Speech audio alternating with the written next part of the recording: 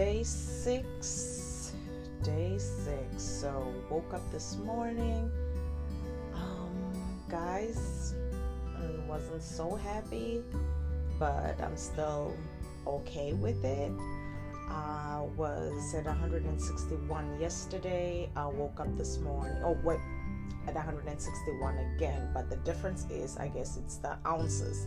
Yesterday, I was 161.8. This morning, it's 161.4. Okay, not a whole pound gone, but at least a few ounces, better than nothing. So, well, I'm hoping. I'm not sure. It's definitely slower. It's getting slower than before. But again, I'm gonna keep pushing through until I get to my 50s and just keep going strong. I don't want to get demotivated, because you can quickly get demotivated when it comes to situations like this, but it will be okay. So, so today definitely same day as yesterday for breakfast, the 2 eggs that I have.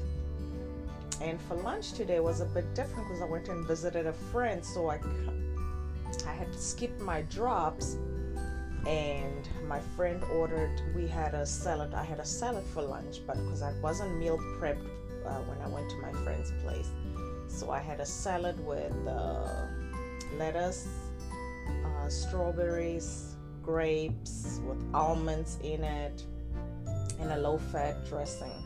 So again, it was still a healthy salad, but some of the stuff is not in, like nuts is not part of the meal plan, so I probably messed it up a little bit. But I'm being honest. I want to be brutally honest about this whole process.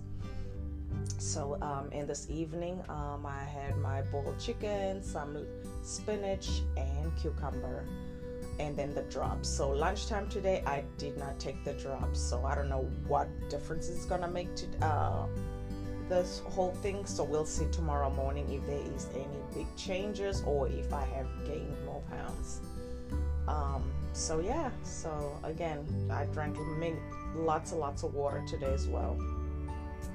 So this is the process for day 6. I'm at 161.4. Let me make myself feel better because it's 0.4. Yesterday was 0.8. So and that's it. So till tomorrow. Toodles.